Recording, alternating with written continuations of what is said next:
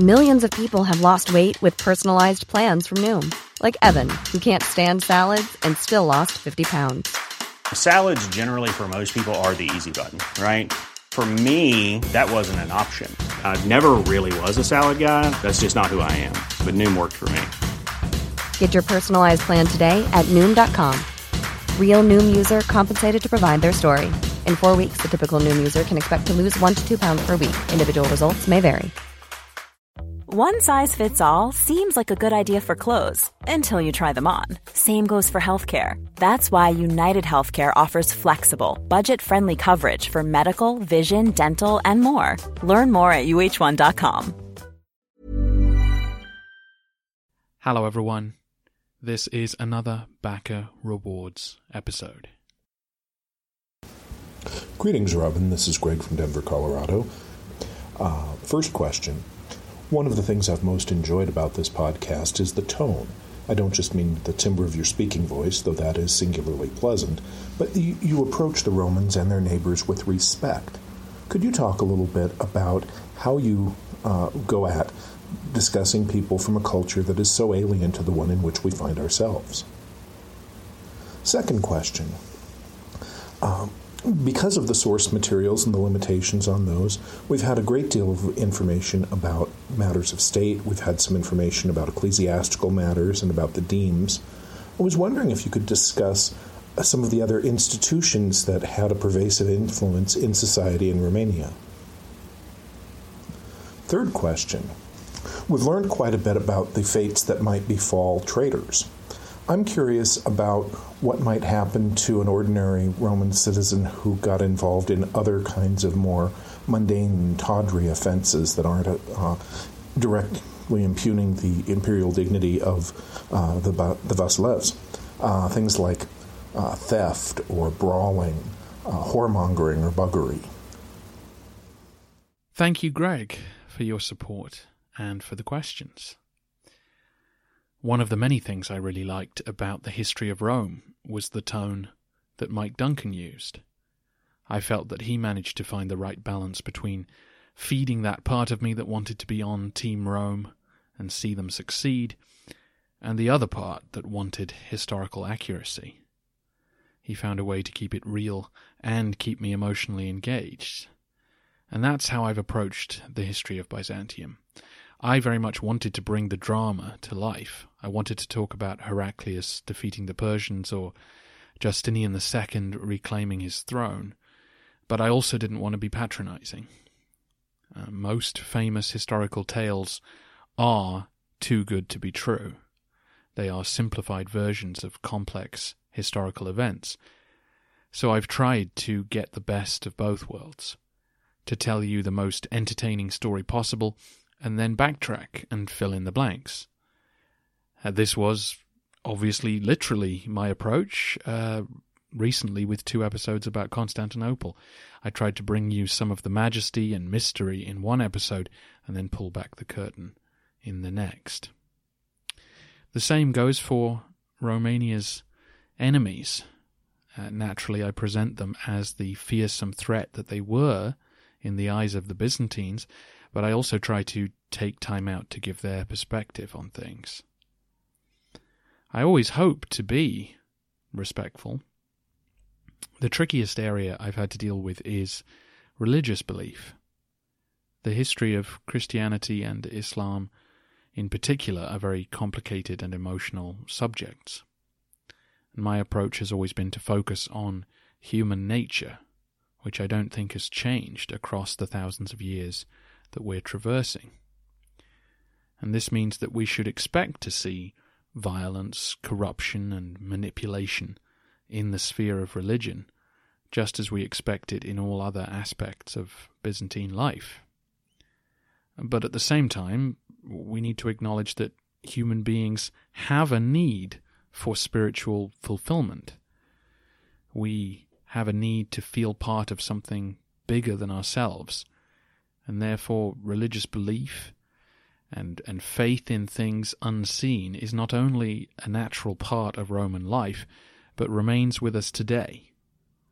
Even for those who don't subscribe to one of the major faiths, there are still ideas and institutions which we place a huge amount of faith in when perhaps we shouldn't. But we all need to go to bed safe in the knowledge that the sky won't fall on us, and I hope that comes across, that I see Byzantine faith just like our own, entirely normal and rational.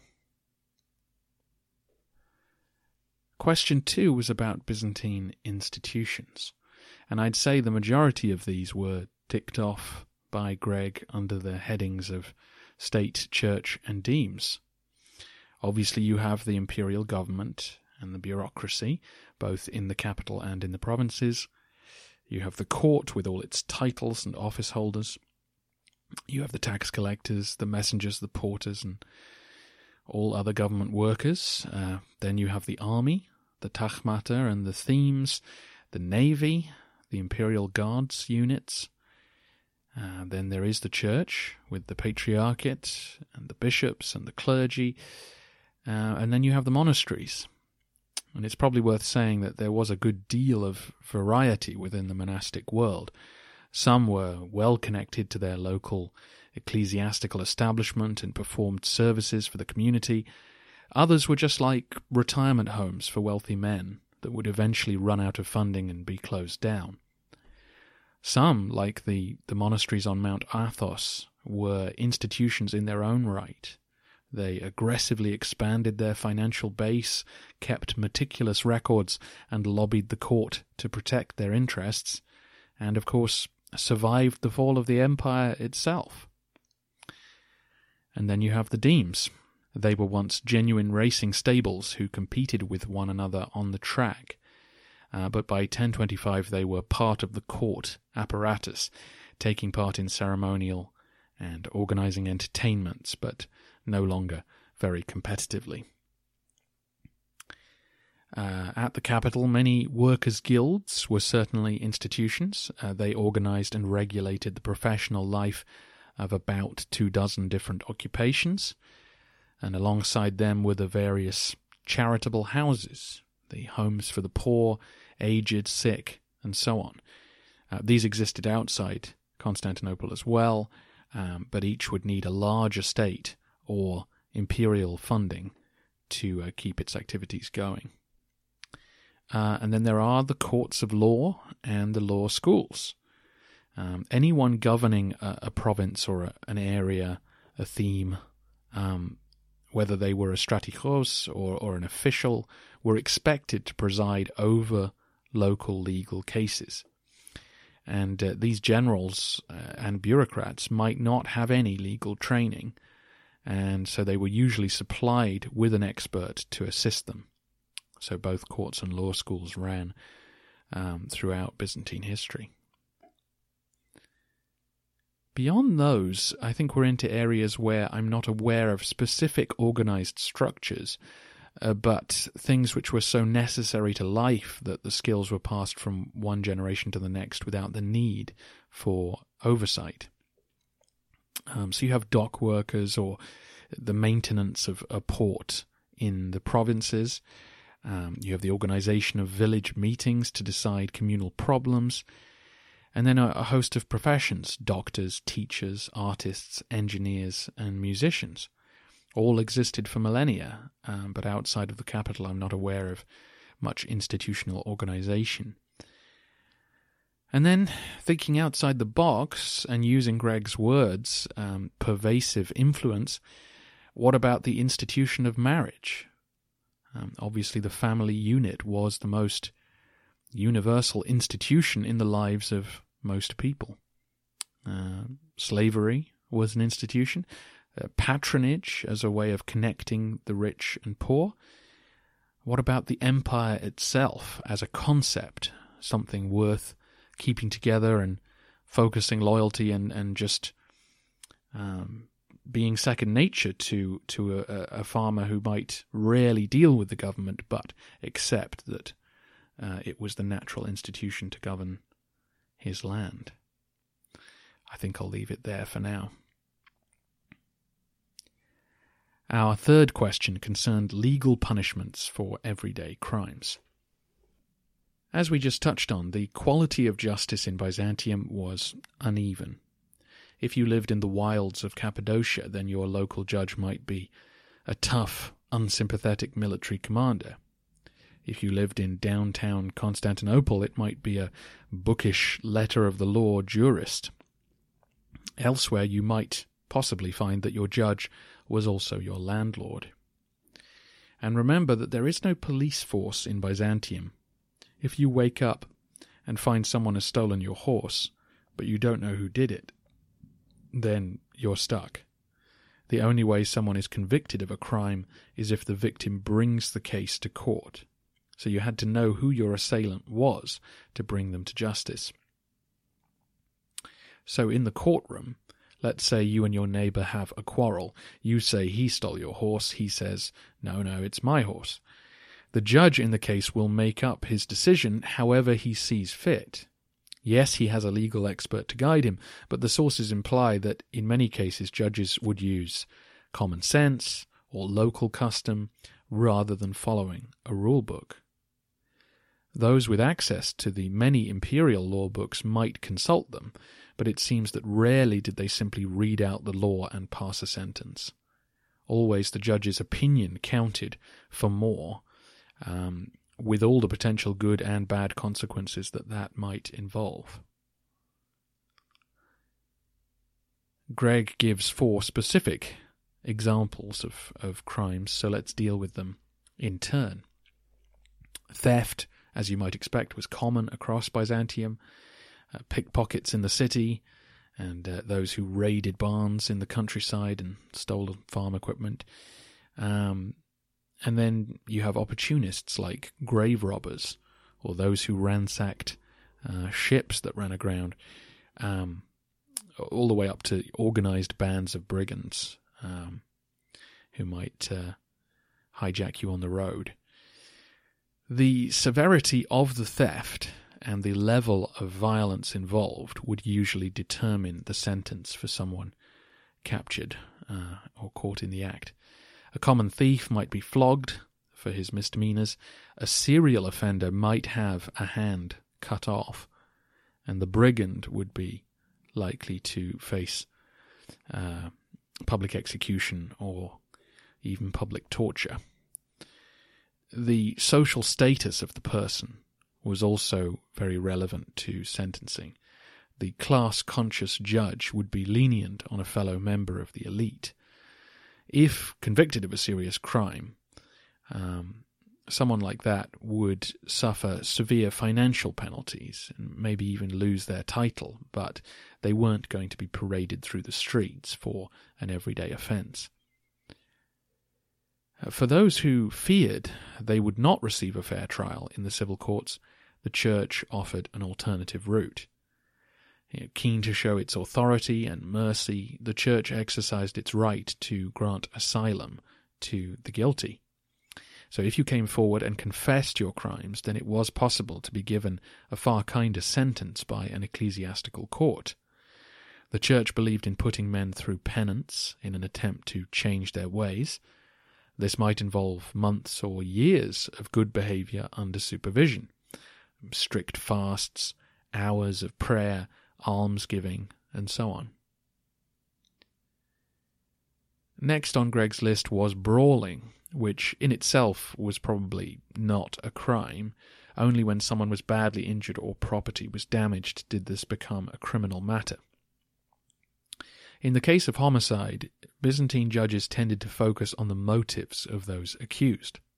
If a fist fight led to accidental death, the sentence might be less harsh, whereas those seen brandishing deadly weapons could be sentenced to death even if they hadn't actually killed someone in the commotion. Those committing a crime while drunk might be temporarily exiled rather than permanently punished. Willful murder, though, was a capital crime, as were treason, desertion, heresy, and sexual deviation. Again, the class of the accused would come into it. A lowlife with no advocates might suffer public execution to set an example, while blinding, mutilation, or amputation were all alternatives for the creative judge. A death sentence might also be commuted to a life of hard labour, possibly in a mine. In the case of murder, the church would offer some men the chance to go into exile and spend the rest of their days at a monastery.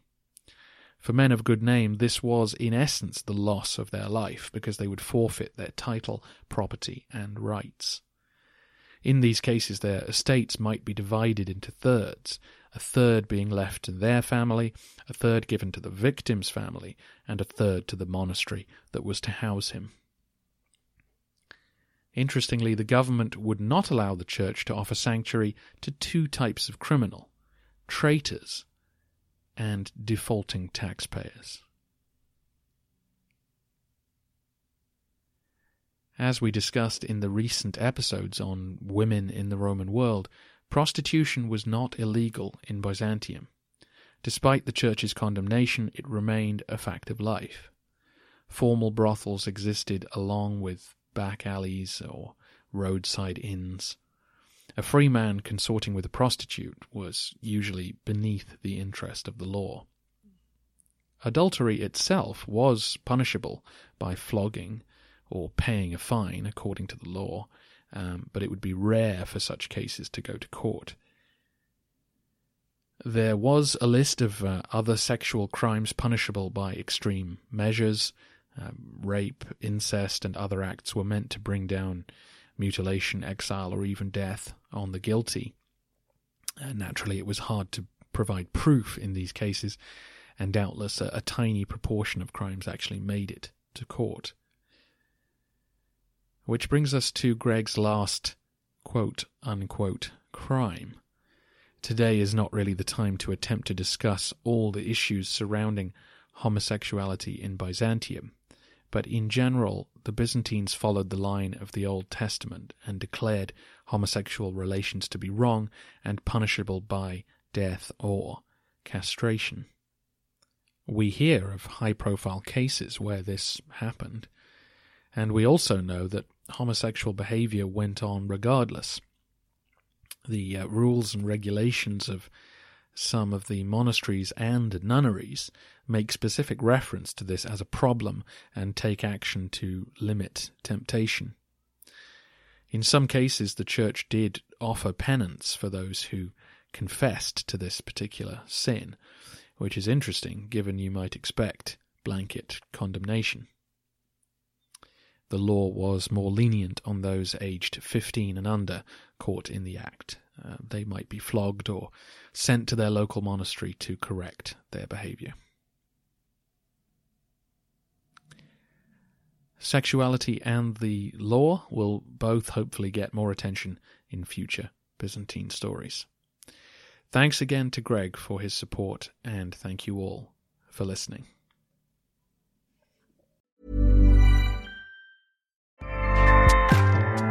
Acast powers the world's best podcasts. Here's a show that we recommend. The Real Housewives is a guilty pleasure for most, but if you're looking to not feel guilty about that pleasure, tune in to Everything Iconic with me, Danny Pellegrino, where I break down all the messy moments and behind-the-scenes antics of Bravo's popular franchise. And on Everything Iconic, I also interview celebrity guests like Kelly Ripa, Keke Palmer, Drew Barrymore, Cameron Diaz, and more about their guilty pleasures, their past work, and so much more. So if you're pop culture obsessed and find yourself watching way too much reality TV like me, tune into Everything Iconic with Danny Pellegrino, wherever you listen to podcasts. Acast helps creators launch, grow, and monetize their podcasts everywhere. Acast.com.